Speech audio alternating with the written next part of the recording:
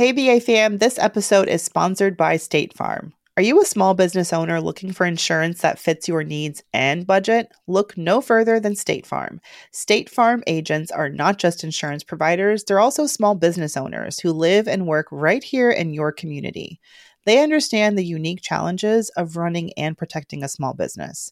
When it comes to small business insurance, State Farm knows what it takes.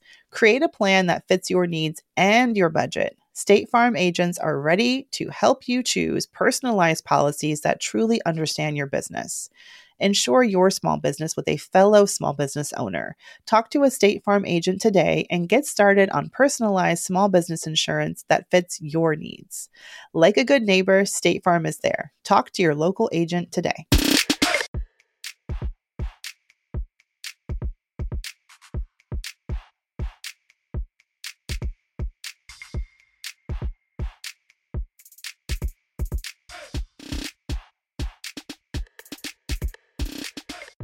Wake me up before you go. I bet y'all weren't expecting No. I was asking for it. I was like, ready to go? I know. That's totally Mandy's fault. Before we started recording, she said, are you ready to go? And I was like, oh, snap. She started something now. Hey, BA. I hope you guys are listening and enjoying. We're back. That's where we all have. I used to be like so into like in high school. I was so into Garth Brooks. Like he's like a country music star. Is he like the one country music star that like black people can love? I feel like Garth Brooks is universal. Is he? I don't know, but I just really like Garth because my sister liked it, and I was just like totally into Garth Brooks, and I was like, yeah.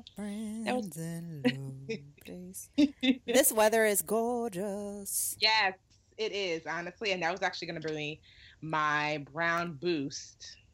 Well, don't give it away. I know, but we're here now. It's too early. Save it. I got lost. I got so lost on the trains today. Thank you, New York City subway system. I appreciate that. But I almost didn't mind because it was so gorgeous outside. Right. Where were you going? Well, I was on my way. So my couple of my good friends had a fundraiser for Hillary. You know, whichever your political beliefs are. They had a little fundraiser. It was cute. They made crepes. And it was like a brunch mimosas thing, and everyone kind of donated to the Hillary Clinton campaign. And it was fun because I haven't really had a chance to get super political so far in the season. I've sort of been watching and like shaking my head and like just feeling the pain of whatever's happening on the Republican side. And I haven't really had time to like think about. My whole thought process so far has been like, just vote for anybody on the Democratic ticket. Just anybody. Yeah. Bernie, Hillary, a sock puppet, Big Bird, whoever. Somebody's newborn puppy, whoever. Yeah, but it was nice. I mean, how many chances do you get to sit around like just with your girlfriends? And there's some guys there too, and talk about politics and the election. It was kind of nice and it was fun. So. I did yesterday. I got an award from you. Have you ever heard of Jack and Jill? The bar? No, Jack and Jill of America. It's like a I guess it's a social club, I guess, but the purpose of Jack and Jill of America is just to promote strong Black families, I think. Oh yeah, okay. You got an award? Yeah, I know. Honestly, it was really weird. Not weird, but in a good way, because, it was nice to be honored. But it's like such a, I mean, if anybody knows me, I'm so silly. And everyone there was so refined. And so my husband works at Goldman Sachs, And so it was weird that I was like, do they know who they gave the award to? Did you feel a little bit of an imposter syndrome coming on? I did. I was like, And how did you overcome it? Honestly, you know what I love? Because at first, when you first came in, it was very, very much like the who's who of black society. You could tell they do like cotillions and stuff like that, And then they had this amazing band, and when that woman sang like old school like Black hits, the dance floor let me know, oh no, we're dealing with folk. So it was so fun to see like it go from the cocktail hour where everybody was like, because the name of the event was called Brims and bow ties, so you had to wear like big hats, and all the men wore bow ties, so it was very fancy. But then the music came on, and they got on that dance floor like it was 1985. And I was like, look at my folks, no matter what, you could be the CEO of Goldman Sachs and you over here twerking on a dance floor. So it was fun, so much fun, honestly. I go to a lot of like award dinners and whatever, not necessarily for me, but yeah, for friends. Me too, all the time. you know, and most So of the time, tired of them. Ugh, exactly. awards. But honestly, this one was really good. It was mostly dancing. They honored three people. Me, a gentleman, I forget his name, but he's the president of the Black Chamber of Commerce, and Alfred Edmonds. He is the Oh, Black senior vice president. Enterprise. Yeah, Black Enterprise. Yep, the three of us, and it was just we each had like 5 minute speeches, and it was just dancing basically. So it was actually really fun, and I just want to thank Jack and Jill of America, the Central New Jersey chapter, for the award, for the dancing, and for the yummy food. Oh, congratulations. Danka. Let's talk about some craziness happening in the news this week. Where Love I was going between two different headlines that I noticed. One of them was Scarlett Johansson is playing a Japanese anime character in a movie. Her and Tilda Swinton, two white women, are playing Japanese characters in this new anime movie, and people are losing their minds. And then the second one is Kobe. Kobe yeah. Bryant retired this week. And, you know, of course, he has a long, illustrious career in basketball, but people sort of drudged up from the 90s, or what was this, 2000s, his sex scandal. So, Yeah. which of those two shall we dive into? I'm curious about this Scarlett Johansson. So is she? So is she just the voice of the character, or is it like No. She is the character. There's a photo of her, and I'm not familiar with this particular Japanese movie, this anime. I mean, you know, all anime is mostly is Japanese, but I'm not familiar with this anime. But she's playing a character, and the photo that I've seen, what they did is they released screenshots from the movie, and she has the same haircut as a character, and she sort of looks like the character, but she's not Japanese, and people are sort of like, why would you go out of your way to cast her? And then there was a story that there was a rumor that the whatever studio is financing the film had like experimented with CGI to make her look more Japanese, which is not okay. Go ahead. Oh, it's called Ghost in the Shell.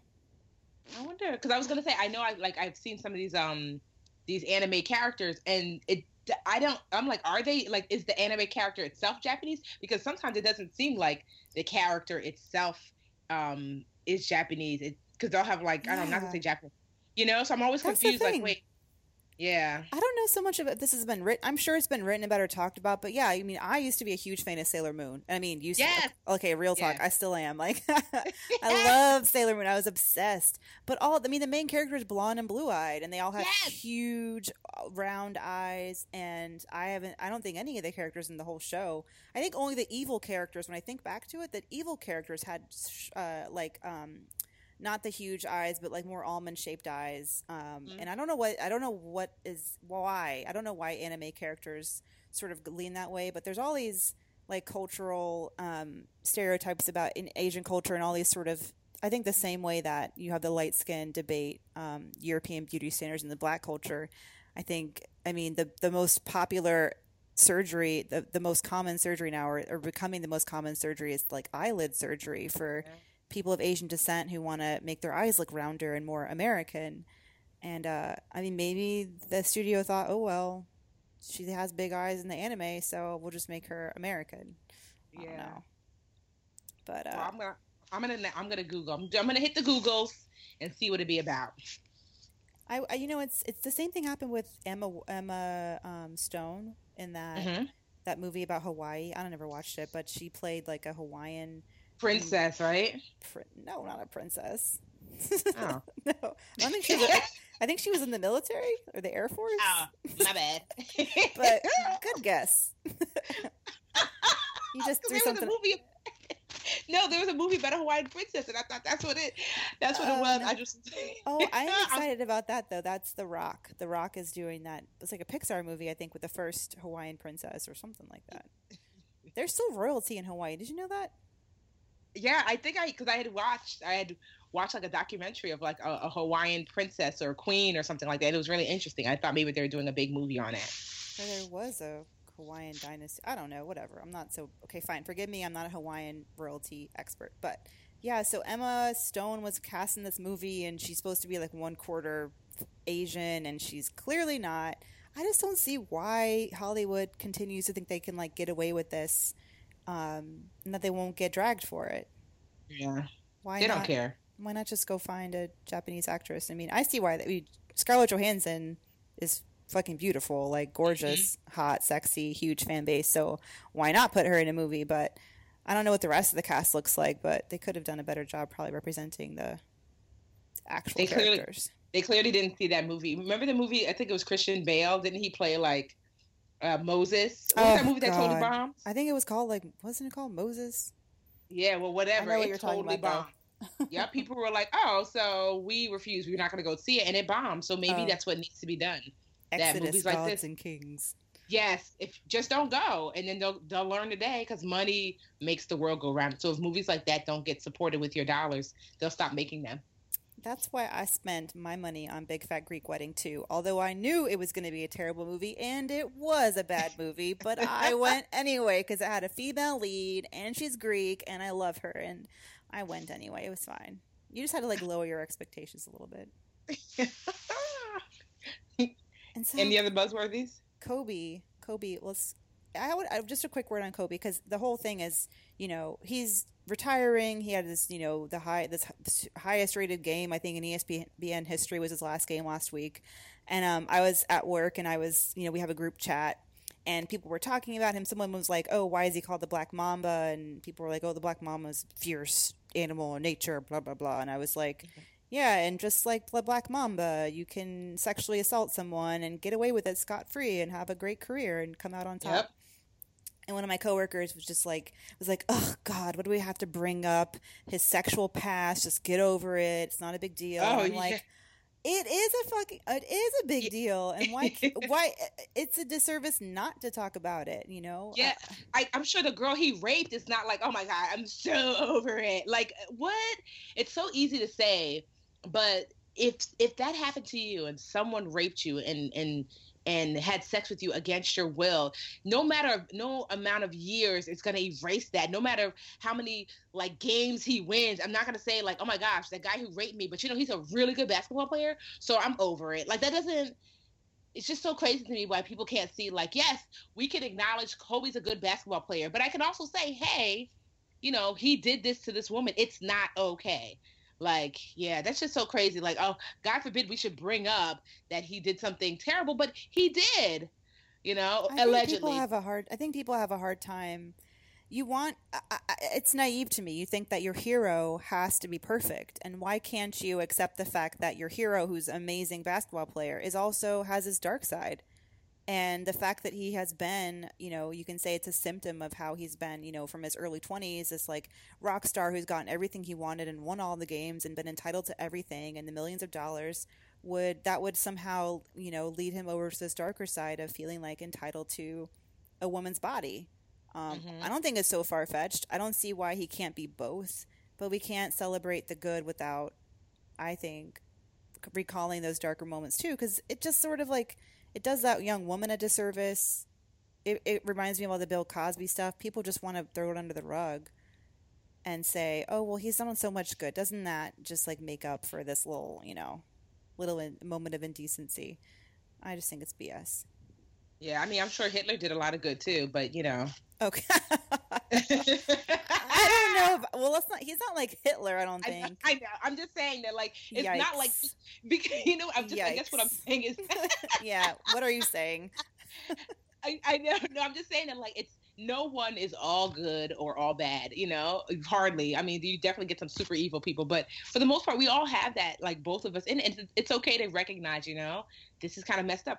The whole African Bambaataa, stuff. Have you heard of this? I heard it. Yeah. Is this the guy who goes African Bambaataa? Is that the guy? Is he a singer? Okay, never mind. Maybe I just made it up. So he is that might have been a Shaggy song. I don't know what I'm doing. He is an old school legend in hip hop community, just very well respected. And apparently a young man came forward recently to say that African Bambaataa sexually assaulted him years ago, and of course everyone was like, "The lies you tell." And now 3 other young men have come forward because especially in the hip hop brown community, homosexuality is not something that's openly discussed. And then on top of that, I don't know if I can't remember if the men were underage, but pedophilia possibly. And so people are kind of because he was Mr. Black and I'm proud, and you make me feel like proud to be a part of this hip hop culture, to be black during a time when it was not easy to say that. And so people are very torn because he was like a hero in the community, basically. Right. Yeah, and Oh, the so mighty fall. yeah, exactly. I just don't think I just don't think people are. I don't believe that everyone's perfect. Like, it doesn't surprise me. I feel like every famous. I'm just waiting. I'm just waiting. Okay, he's big now. He's famous. Great. Let's just see what he's done.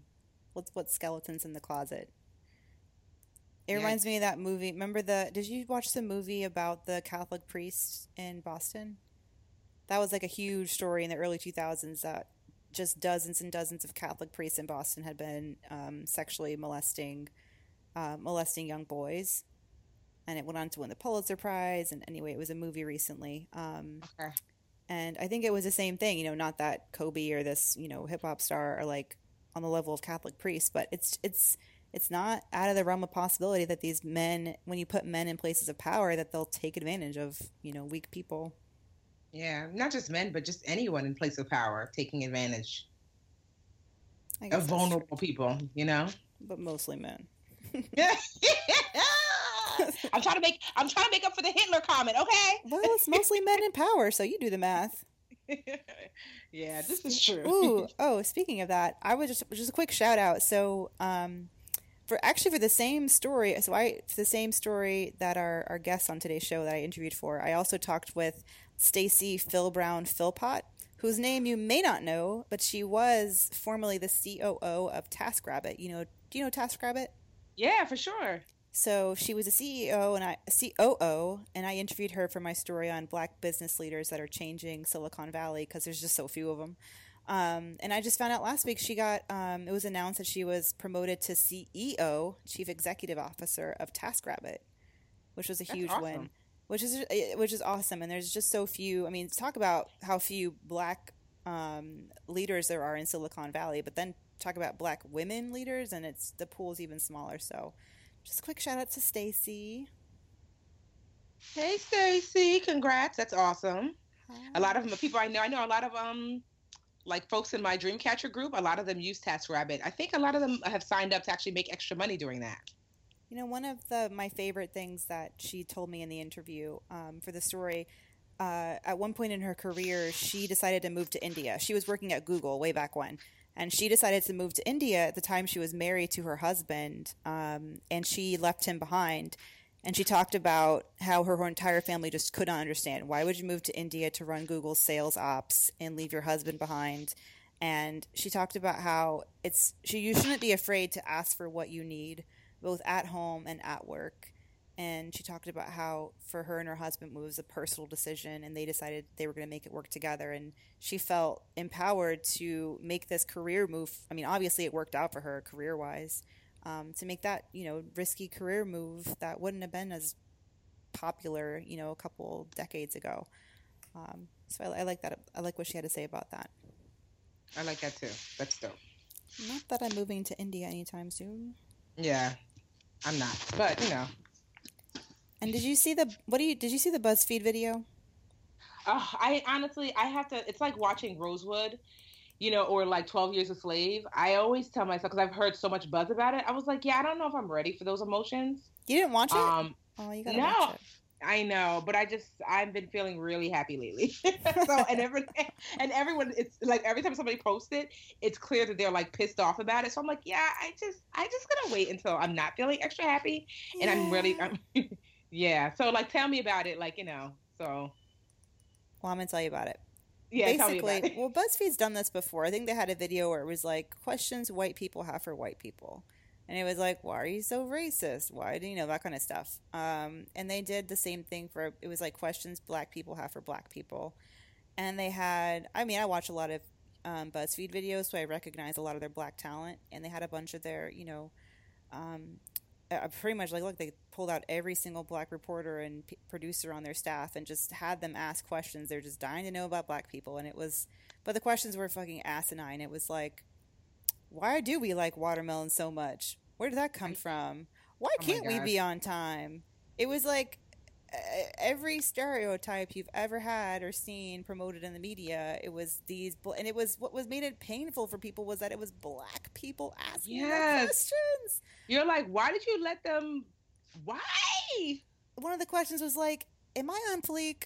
It was like my grandma wrote these questions, like I don't know. God rest her soul. I love you, Nana.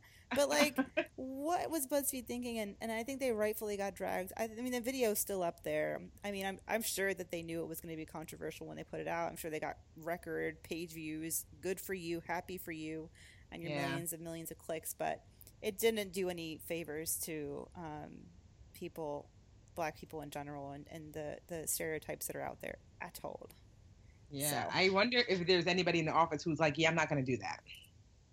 My friend, I should have asked my friend Kevin. So my friend Kevin, hey Kevin Smith, he's a senior editor at BuzzFeed, and he's been in a couple other videos, but he was not in this video. And I should ask him, because I should ask him why he wasn't in it. But I can't imagine I would have raised my hand for that video. I'd have been like, what? But why? But what do you want me to ask? I wonder if those were actually questions they had, Yeah. At any rate, tis what tis. And I will say, on the whole, I mean, BuzzFeed has the fact that they even had it looked like they had 10, 5 to 10 reporters who are of color on the video. That's pretty rare in newsrooms. So the fact that they even have that many Black people working for them is something that it tells me that should never have happened. Yeah, basically, you're right, because. Yeah, you're right. Because one, it's like, oh, wow, you guys have like a nice little mix of people. Then it's like, wait, nobody said, hey, not the best idea. No, that got greenlit. I don't know why. Anyway, I think that's all for Buzzworthy. We could talk about the Nina Simone movie. I realize we haven't talked about that yet. Yeah, we'll save it for next week. You just I'm ruining your happy mood. You're supposed to be in charge of happy topics. Do you have any? Yeah, you're right. I am supposed to be, and I'm just like, I just been enjoying the weather, so I'm just like, la la la, and I'm like, oh, Nina Simone, oh, that's not a happy topic. So let's say that Zoe Saladana, or whatever the heck your last name is. We're gonna save you Zoe, whatever, close enough. Sally's, and we're gonna save you that dragging for next week when I'm in the dragging mood. But okay.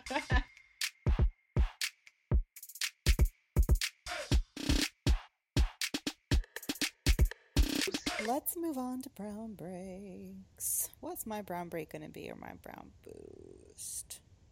Do you want to go first? I don't really have one, I don't think. My brown break Since and your boost. Miss Positivity. I know. And it can't be your workout routine or taking a break from work, because that's been your brown boost for like 5 weeks. Has it been? Okay, so I'm the brown boost police. All right, so my brown, I'm actually going to take a brown break from, I don't know, I feel like, so I just got like a pedicure and a manicure, and you would think that I cured cancer. Why is it such a big deal that I have to get a pedicure and manicure?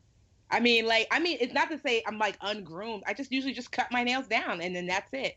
But I don't know, that's such a big deal. Like, why is that?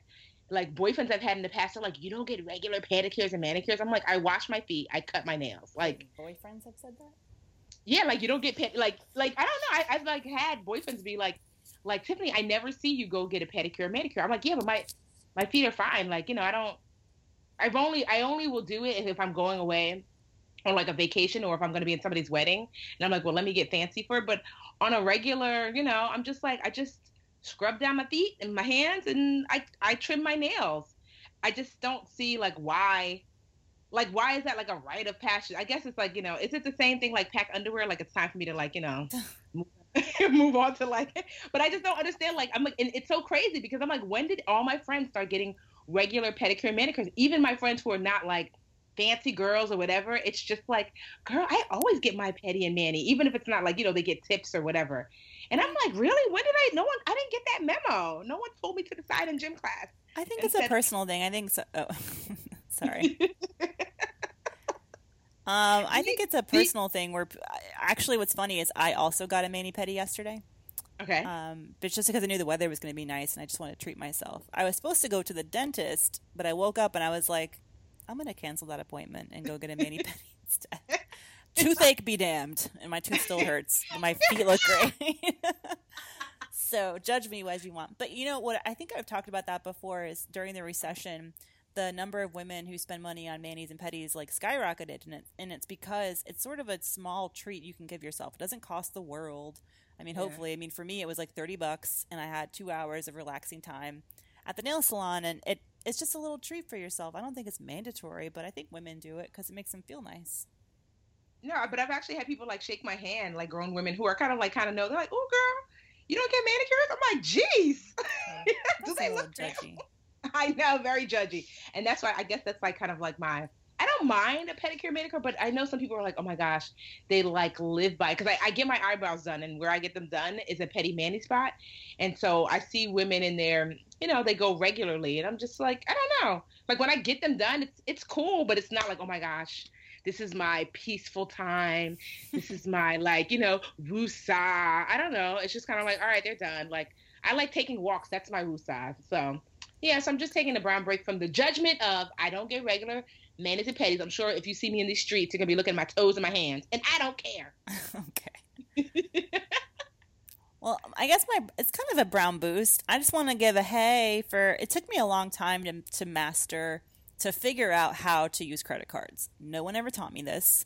And I fell into the same pitfalls after college, and I think a lot of people do, where I was earning like no money when I lost my job in New York, and then I was for a whole summer just out of work, and I finally got a job that paid me like practically nothing, and I was starting to lean on my credit card, and the limit, thank God, it was low. It was something like $2,000, but I would constantly like have $1,990 on the card, and then I would buy lunch, and then I would pay it down, and I'd buy lunch, like it was maxed out all the time, and then I would get interest fees, and it took me, I don't know, like up until 3 or 4 years ago to finally understand how to use credit cards. So I'm really proud of where my credit score is now. I've mastered the art of giving yourself a budget for your credit card that is actually what you can afford to pay off every month. Because I've had friends like one of my friends told me, hey Mandy, I would be so happy I got a new credit card and I already, almost maxed it out. Isn't that great? I'm like, no, why do you think that's great? He's like, oh, well, I heard that if you carry a balance every month, and that looks great, better to credit agencies. And I was like, no, honey, boo-boo child, no. Like, you put money on it and you pay it off immediately every month. You don't get charged interest fees. I like to say that, like, every card is 0% interest if you pay it off every month. Like, they won't charge you fees. That's how it works. But doing this for like the last 3 years, just putting a little bit of money on there. I put like my cable bill, I put my my cell phone when I used to pay for that. I put it on my phone, and I just pay it off every month. And I figured out exactly what I can afford to pay, and it's working out great. My credit score's in the high 700s, almost 800. And what I'll say about having a high credit score is it doesn't really matter, like in terms of every day-to-day stuff. Like, I don't need to have a super high credit score. It really only matters when you're looking for credit or you want to take advantage of the perks of credit. And last week I had to put my deposit down on our wedding venue. Mm-hmm. And this is like, I'm putting down like thousands of dollars at one time. And I was like, okay, they're going to charge me a processing fee for using a credit card. So let me try and find like the sweetest, sickest rewards credit card on the market. And I don't really, I don't condone signing up for all these credit cards that have bonus offers. You know how they are? Like, oh, if you just spend $5,000 in 3 months, and we'll give you 50,000 miles. Like, I don't think it's right, because you get caught in that trap. Are you really going to spend $5,000 in the next 3 months? Like, I probably don't spend that much on an average basis. So you end up spending money just to get money, which doesn't always add up. But for this purchase, I knew with my deposit I was going to qualify for rewards on the this one credit card. It's called the Chase Sapphire Preferred. It has awesome rewards benefits. And I was like, let me get this card and put this deposit down. And I, was approved for the card, and I put the deposit down, and I immediately paid it off with my wedding savings. And I got like 50,000 miles, which I can use on my honeymoon. It's like over $600 in travel rewards that I'll get to use toward airfare or my hotel for the honeymoon. And I feel like this is something I couldn't have done like 3 or 4 years ago when I had terrible credit and I hadn't figured out how credit worked at all. So, yeah, super smart. Yeah, it was a proud moment, and I paid it off, and I feel like I'm like, yeah, screw you, credit companies. Like, I'm not going to pay interest, and I'm taking my bonus points. So thank you very much. Thank you, Chase. No. I appreciate it.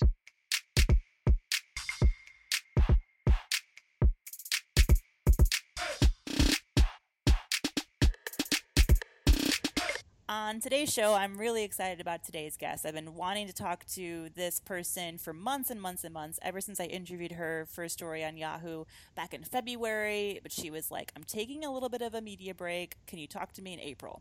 And so I put a calendar reminder for myself to email her, and I am really excited to have her on the show. It's Morgan DeBaun, who you may not know, but you may know her company. It's called Blavity.com. And I mean, I'm obsessed with Blavity. I go to it every day. It's one of the only Black media sites. Well, it's one of the newer Black media sites that I follow, and I think it does a really like a fresh look at what people are talking about and what is buzzing and what's viral in the Black millennial space. So we're joined today by Morgan DeBaun. Just a little bit about her. I know, exciting, right? So she's at the tender age of 26. She launched Blavity in 2004 with the co-founder Aaron Samuels. After realizing, she talks a little bit about this later in the show, how Black people at her university in St. Louis congregated together no matter where they were. The cafeteria, the classroom, we all kind of came together. 2 years later, after bootstrapping the company themselves, Blavity is one of the, a fast-growing media company. And Morgan's joining us today to talk about how she launched Blavity, how she's raising capital in a man's world in Silicon Valley, and about a really exciting venture she's launching in May called EmpowerHER and the EmpowerHER conference. So without further ado, we present Morgan. Morgan, thank you for joining us. Thanks for having me. Yes, we have to come up with a new fave, like a button we can press, Mandy. Like a foghorn or something, or a yes. gong. Something that says like new fave, so that way people, are well aware it's a new fave. Well, one of the first things I do before we even do the podcast is I check Blavity. I'm like, what's happening in the world? Let me go check Blavity real quick. So tell me. I write it so fast that I'm always like, wait, did that happen? Did we cover that yet? Oh yeah, it's been done. So tell me about Blavity. When did it start? How did you start Blavity? Where did the concept come from? Yeah, so I'd say Blavity started 7 years ago in my brain. I went to Washington University in St. Louis for college and had an amazing experience there with my co-founders, Jonathan, Jeff, and Aaron. We all went to school together, and I tell this story a lot, but it's just so true. Like, we had this moment every day at the Black table. It was in the cafeteria, exactly. And I think a lot of people have similar experiences, regardless of whether you're Black or not. I mean, Korean students sat together, Hispanic students sat together. It's just kind of what you do, right? But that moment of I was the only Black person in an econ class or whatever, and then you go to the lunch table and you're like, hey guys, how's your day going? And it's a mix of people from different classes. We're talking about what the Alphas did last night at the STEP show. You're talking about, that racist thing that somebody said in class. And it's just a great kind of opportunity to get outside yourself and to embrace the diversity of what at that time was college. You have people coming from different parts of the world and the country, people who grew up in all Black communities, or people who are just now discovering their Blackness and stepping into that. And those emotions that you go through, those are the emotions and the process that we are developing and designing online with Blavity, right? So people use Blavity in very different ways. You ask somebody who follows us on Instagram, what do you like about Blavity? They're going to give you a totally different answer than somebody who live tweets with us when we watch Scandal, right?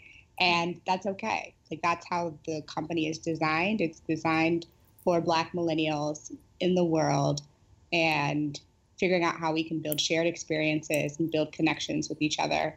We're starting with content, which is the version of the company that you all see, and very quickly moving into other spaces as well to try to figure out what our groove is in this market.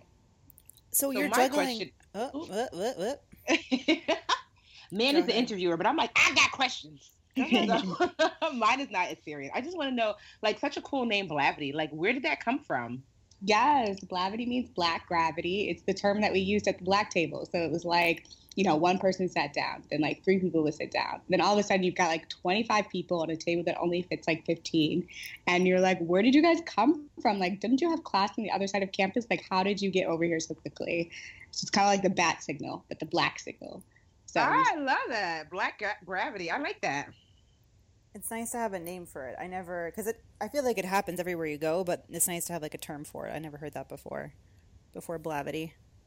Yep. Now you can say Blavity's happening.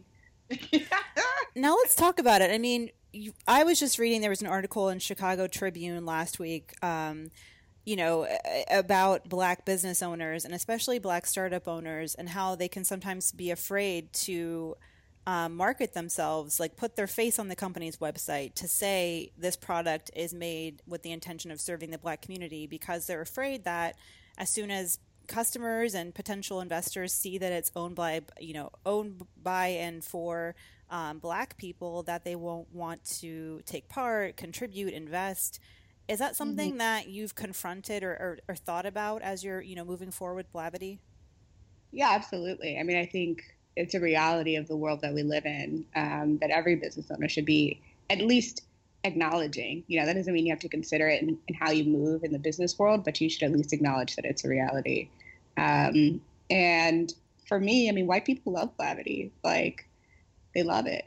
And they should, because it's an authentic point of view that is unapologetic and consistent. And, we tell it like it is. And I think a lot of the voices that are able to use the platform appreciate that it's a space designed for Black people specifically. And so there is no sense of explaining. We can use GIFs and, everything that you guys know of without having to worry about, how are white people going to digest this information on Blavity? We don't care. We're not thinking about it. Oh, I love that. Is the money following? What's the reception you've gotten from investors? Are you actively raising capital? And can you talk about that process? Because that's sort of the ugly side of, launching a startup. It's so competitive, when you're reaching for those investment dollars. It is incredibly competitive, particularly in the media market. And yeah, I mean, who isn't always raising? I mean, as a startup founder, you always have to be raising. And it's a challenge. I've been raising, quote unquote, since the company launched in a lot of ways. We don't actively have a note that we're trying to fill. We've already raised a round of funding, but you're always in discussions with people trying to get a sense of the industry, what the financing market looks like, what kind of partners do we need to bring on so that Blavity can get to the next level and scale quickly. And as it relates to the fact that the majority of investors don't look like me, I think what I try to do in a lot of my meetings is help them realize how much they have personally been affected by Black influences, right? So I ask them about, are you big on Twitter? I ask them about, what are you listening to right now, right? What did you watch on TV last night, right? And I try to help them see how the market is actually incredibly large, because the influence of people of color and of the diaspora specifically is huge. Yeah. But it takes a little bit. Not everybody gets it right off the bat. What's your proudest moment as it relates to Blavity? Like, your proudest, like, oh my gosh, I can't believe we're here moment. Well, right now I'm sitting in our new office, and this is pretty weird. That's awesome.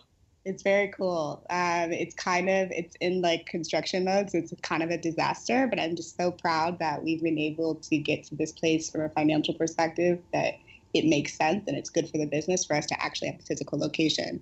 For a while I thought we were going to be a remote company because of the speed of media and because of, you don't necessarily need to be face-to-face for everything, particularly when you're thinking about engineers. A lot can be done actually when you've got engineers on different production cycles and sprints. And same thing with media, right? Having somebody on the East Coast is actually really important for a news cycle, or having someone in London. So it's been an interesting transition to be like, yes, we have a physical location, and you can come find me on any given day. So where are you guys based? You're in California, right? Yeah, our first office is actually in LA, even though I started the company in San Francisco. Okay. Congratulations. Yeah, that's awesome. That is like a very big, like, it's like when you hire your first employee, you're like, I can't believe. Yeah. Now, when we last talked, I got the impression that you were doing this kind of like in the wee hours of the morning after work, and you were juggling a full-time job. Is that still the case? What's your schedule like these days? Are you able to work on Blavity full-time? Yeah, I quit a long time ago. Oh. I still work wee hours in the morning and at night and on weekends, but that's just what we do, right? Yes. Yeah, I quit. I can't even remember, like October of not this year, but the prior year. So, yeah, no more salaries. What was it like to quit your job? When did you get to the point where you knew it was time? Yeah, it's a question I get frequently, and there's really just no good answer. Like at the end of the day, I was working on Blavity so much that it was emotionally and mentally too tiring to switch back and forth. And I was already doing my not necessarily my bare minimum, but I wasn't focused on my day job. And I think that's okay to some extent. But if I had taken it any longer, it would have just been like morally not okay with me personally. Like, I didn't go out to happy hour when like, let's go get a beer. I'm like, nah, like I'm good. Like I'm going to go home. Right. And after a point, like I rather, even those like 6 hours, those solid 6 hours that I was working at my day job, it was just too much. It was 6 hours that I needed and wanted to be doing something else. Yeah. That's awesome. I just remember those days. So I have a question because I was talking to my entrepreneur friends, and I most of my really close friends own their own businesses, and now we're at, I call it beginning mid-level. So the beginning level when you're like, girl, you got $100, look at you, and then you kind of pass the like, oh my gosh, we don't have, I'm lucky to have enough money to pay my bills, and then you enter into mid-level where the money's pretty consistent, you're not worried about bills, but now you're just trying to like strive to like build just like that next level company. So most of us are in that beginning mid-level. So I was talking to my friend this morning, and we were talking about the good, the bad, the ugly, and that most entrepreneurs, not most, but many will only share like the good. And so I would like to ask you that, like, just because I know a lot of our listeners are curious about entrepreneurship or want to become entrepreneurs, can you tell us, like, one really good thing, one bad thing, and one ugly thing about, like, doing what you do? You got to spend money to make money. That's the first thing. It's like, okay. I'm incredibly cheap and frugal. Like, you can ask anybody on my team or my boyfriend or my parents or anyone. And I'm like, oh, I don't really know if it's necessary for us to turn that light on right now, but we could perhaps use this window. That's the good or the bad? That's the bad thing? I think it's bad in a lot of ways, at least for the company that I'm building. Like, I think it was great in the beginning because we were bootstrapping, and so every penny mattered. But now that we have a little bit of capital, like, you're racing against the clock in a lot of ways, particularly when it comes to a media company where scale is key, right? So you have to spend money to make money. Does it make more sense to spend $5,000 in Facebook ads today as opposed to spending $1,000 a month for 5 months? Okay. Right? Because you're going to get the same results, the same conversion rate. So what's the benefit of having, 10,000 to 25,000 more likes now than it would be to have, 2,000 to 3,000 more likes per month over 5 months? Those are the equations and the things that we're thinking about right now. And it's been a mental shift for me to say, like, actually, it makes more sense for us to spend that $5,000 all at once right now than it does for us to spread it out over time, because now, the bigger we are today, the more that I can sell, the more that I can connect with people, the more that we can get them into the Blavity family, as opposed to waiting. So that's the bad. So what's the good and what's the ugly? The good is, like, you get to wake up every day and do what you want, there's obviously pressures involved, but I feel completely blessed and honored, and I pinch myself frequently that, like, I can wake up and say, today I'm going to send out an Instagram question about send me the dopest, like, web series creators in Brooklyn, and find like 13 people I've never even heard of before, and then like talk to them and potentially help them use the Blavity audience to accomplish their goals. Like, that's amazing. And the ugly? With that specifically, or in general? No, in general, the ugly, as it relates to your business. I mean, the ugly is like, I'm 10 pounds overweight right now, you know? That's not cute. I'm 5 feet, for people that don't know. I'm incredibly petite and curvy, and so 10 pounds, like, matters. Is it like happy weight? Is it because the business is going good? It looks cute, like it's okay, but I prefer not to be overweight. And the ugly is that, you know, I'm working hard, and everybody is working hard, and it's not easy to always take care of yourself first. You know, you want to put the business first. You want to put your teammates first. You want to put your investors first. You want to put your users, you know, absolutely first, right? So to make the decision at times to like go on that extra walk instead of just having it delivered to you, the food, whatever, like, is not easy. It's something that I'm currently trying to work on.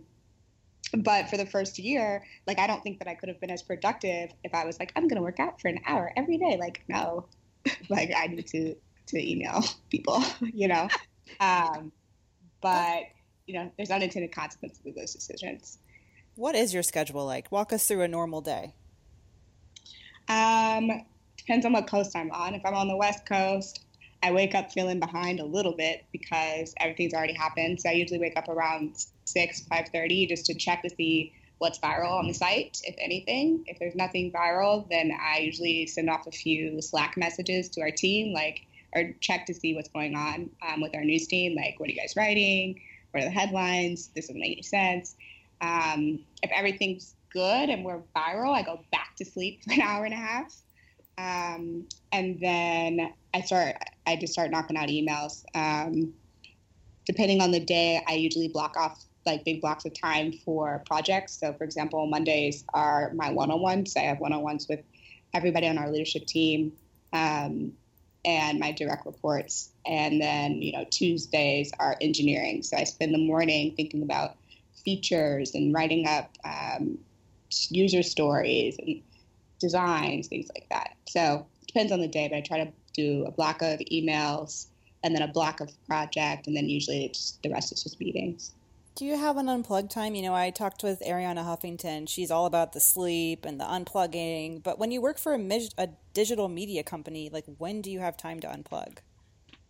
Yeah, I unplug on Saturdays. Our traffic also shows that we unplug on Saturdays at this company. But yeah, Saturdays are usually my, like, let's go for brunch day. You know, let's go frolic in the sand at the beach, right? And then at night, I tend to unplug, you know, after like 8:30, 9. And that's just kind of like personal me time. You know, I still might wind up catching up on some work, but it's usually nothing that's related to anybody else. It's usually just something I want to think through or work on. Wow, you're like speaking to my life right now. I'm like, oh my gosh. Like, do you have like so my best friend has a public relations company, and we started at the same time, and she's like my talk me off the ledge partner. Yeah. You know, when you're just like, I'm done with this. I'm leaving. I'm running away. No one will find me. And so when I'm like, I need, literally when your toes are at the edge of the ledge and you're ready to jump. So she's like the person that I call because she's an entrepreneur as well. So I'm like, I need you to talk me off the ledge. And she would slowly talk me to backing up and realizing how much I love what I do. But do you have like your talk you off the ledge partner? Yeah, I mean, I have, 3 co-founders. So that helps, because when I'm not feeling it and I'm like, everybody, y'all are all crazy, I'm good. I'll call up Jeff.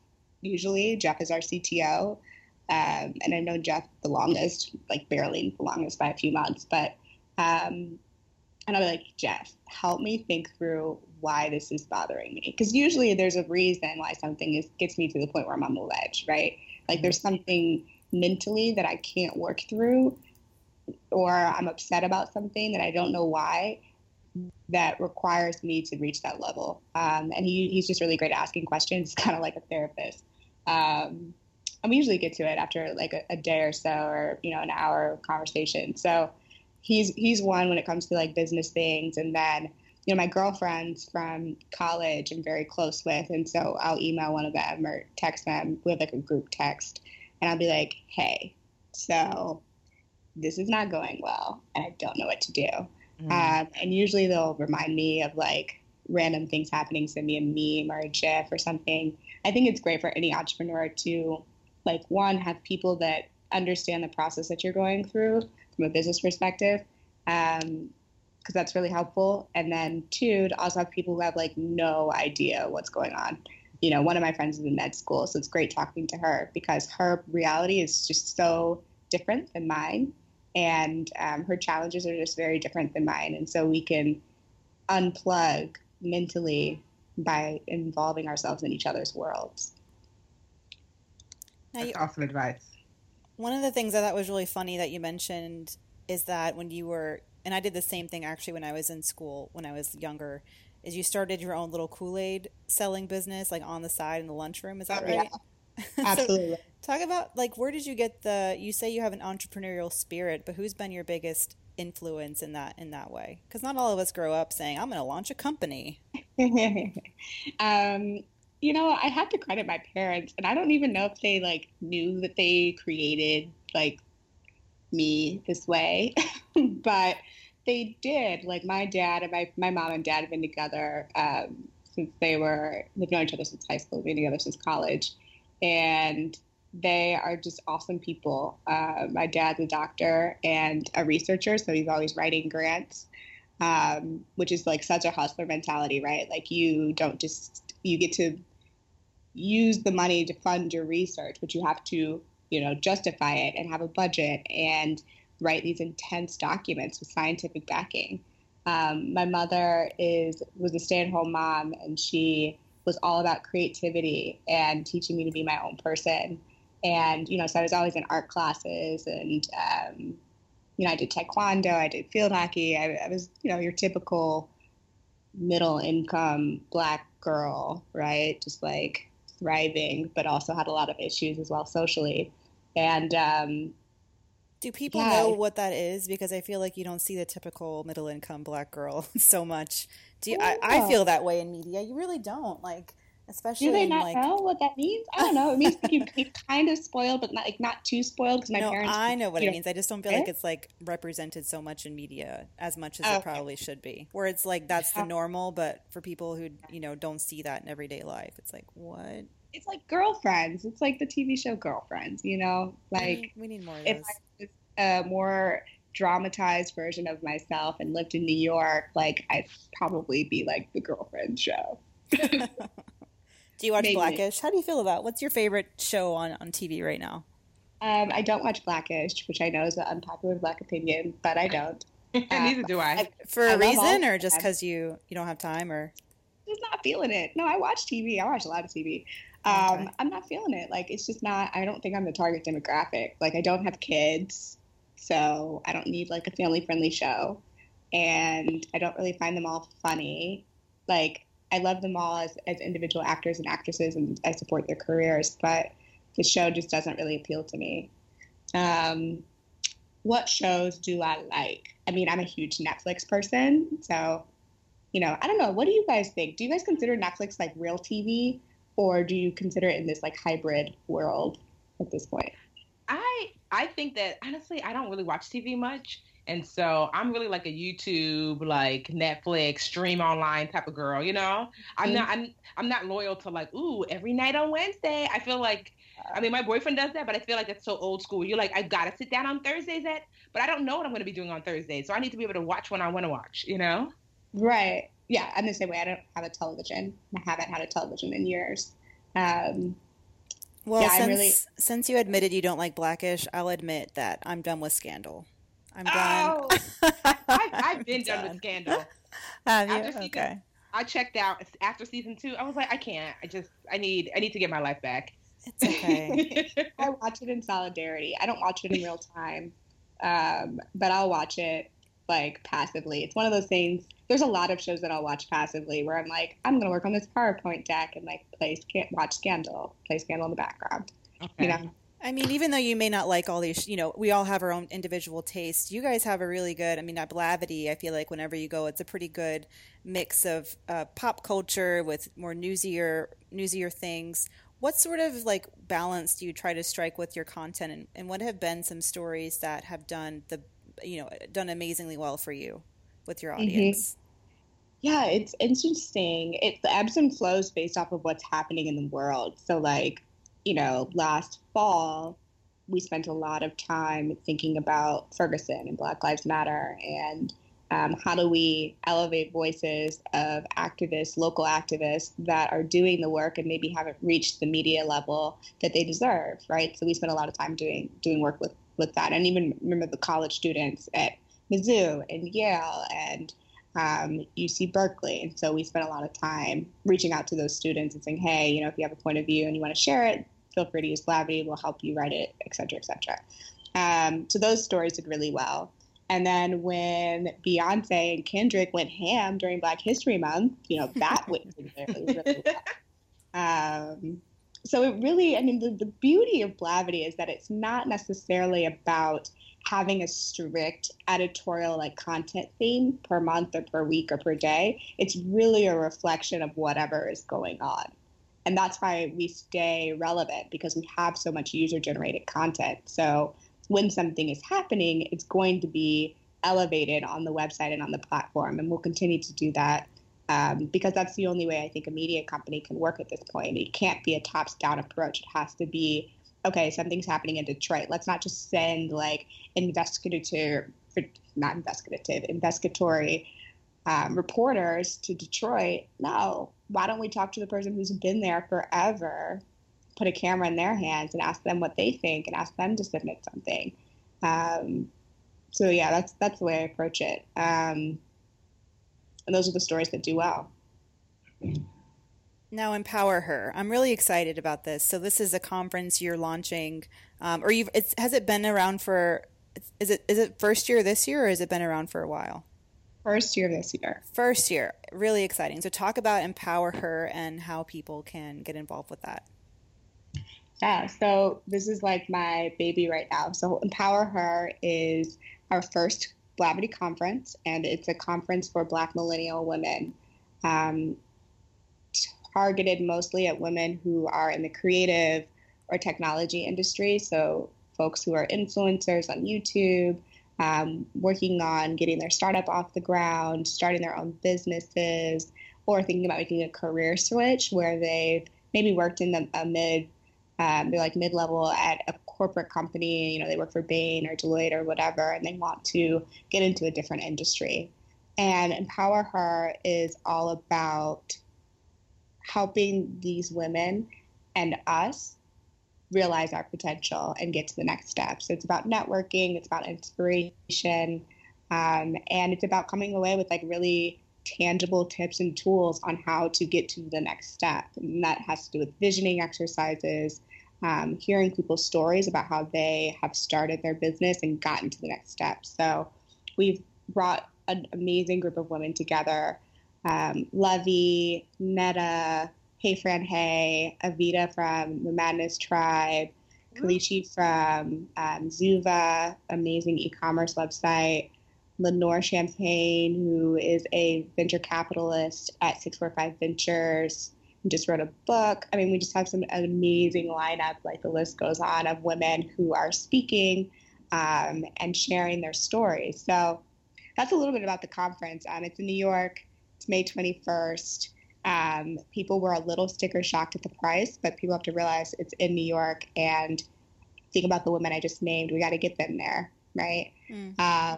And how do you get involved? Do you have to have a business to come and participate? No, there's no requirements beyond you have to just buy a ticket. So it's all day. We feed you breakfast and lunch, and we have a little happy hour at night. And you just sign up on Eventbrite. It's on our website and the homepage, and it's all over our social media. Gotcha. And it's Empower. Go ahead. What's the website where they can find out more? And I'll include a link too in the blog. Yeah, it's empowerher.blavity.com. Perfect. That's So we have some of my faves on faves. Like I talked to Avita and Lovey and just like bouncing stuff off of them. There's some of my like just entrepreneur friends where I'm like, girl, huh? So they're amazing. Or Lauren Ash from Black Girl Own. That's like one of my favorite Instagram accounts right now. Just so many awesome. Gabby Fresh. I mean, she's like blown up in the last 2 years. She's got her swimsuit line, swimwear line. It's amazing. So, I mean, I'm looking forward to it. Like, I was like, what kind of event can we plan that if I wasn't planning it, I would still go? Like, that's what we always try to think of. It's like, if you weren't the one doing this, would you still read this article or would you still go to this event? Why do you think now is the time for an event like this? I mean, it's an obvious reason why you want to, target an event toward Black millennial women. But what are some of the, like, why now? Why this year? I think that's a good question. I guess a little bit to share about my personal journey. Like, I was, never really like encouraged to be as ambitious as I've been and that I am. There's always a reason why it didn't make sense for me to do something, whether that was to go to WashU or to, I ran for student body president as a sophomore, my sophomore year in college, or to start Blavity without an MBA or without having raised capital before or ever, working at a startup before.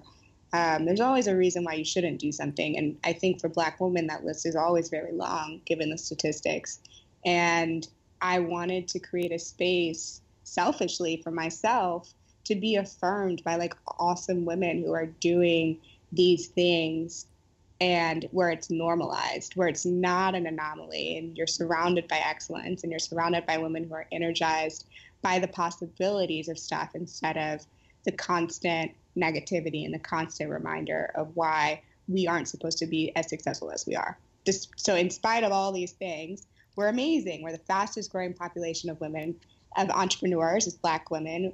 We are some of the most educated people in this country, huge influence in terms of change in politics, in education reform. I mean, I could keep going. And so to me, it's a space that like needed to be created. And I didn't see it anywhere else, particularly for women our age. I think Essence does an amazing job with Essence Music Festival. I went last year. We're going again this year with Blavity House. But we wanted to do a more professional take on how can we bring people together and inspire these moments of like self-fulfillment in a lot of ways. Sounds like brown ambition to me. Yes, it sure does. That sounds awesome. Well, I'm so excited for you and for the conference, and I wish you guys continued success. I'll continue to be a fan, and tell the Brown Ambition fam where they can find you outside of Blavity or social media and all that kind of stuff. Yeah, absolutely. My social media is super simple. It's just Morgan DeBaun everywhere on the internet. So Facebook, well, actually don't Facebook friend me. That's weird. Twitter, Instagram, and then email, same old stuff, just morgan@blavity.com. We'll get you in my inbox. So yeah, reach out anytime. Happy to chat.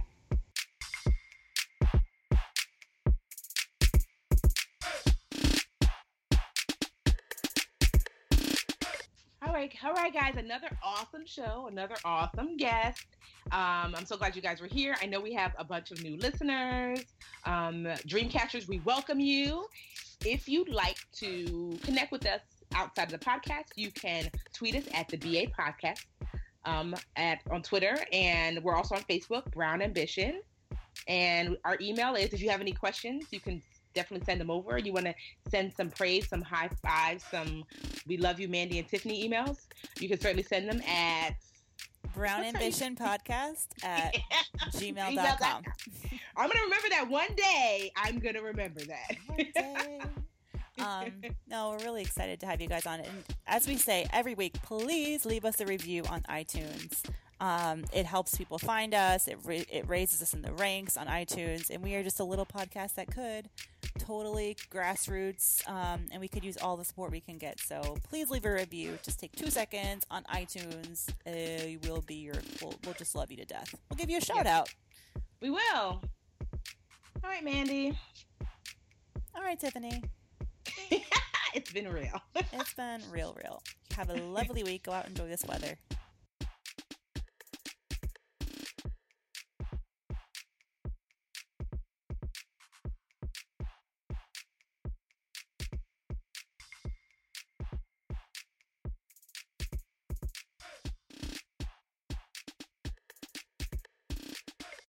The Bigger Pockets portfolio of podcasts are worthy of your investment. We're having a real conversation as real estate investors. New episodes available every day. It's important to buy where it makes money and not necessarily where you want to travel to. Bigger Pockets, On the Market, Rookie Real Estate, or Money Podcast. The purpose of flipping is to create more cash so then you can reinvest into other types of properties. The Bigger Pockets Podcast on YouTube or wherever you listen.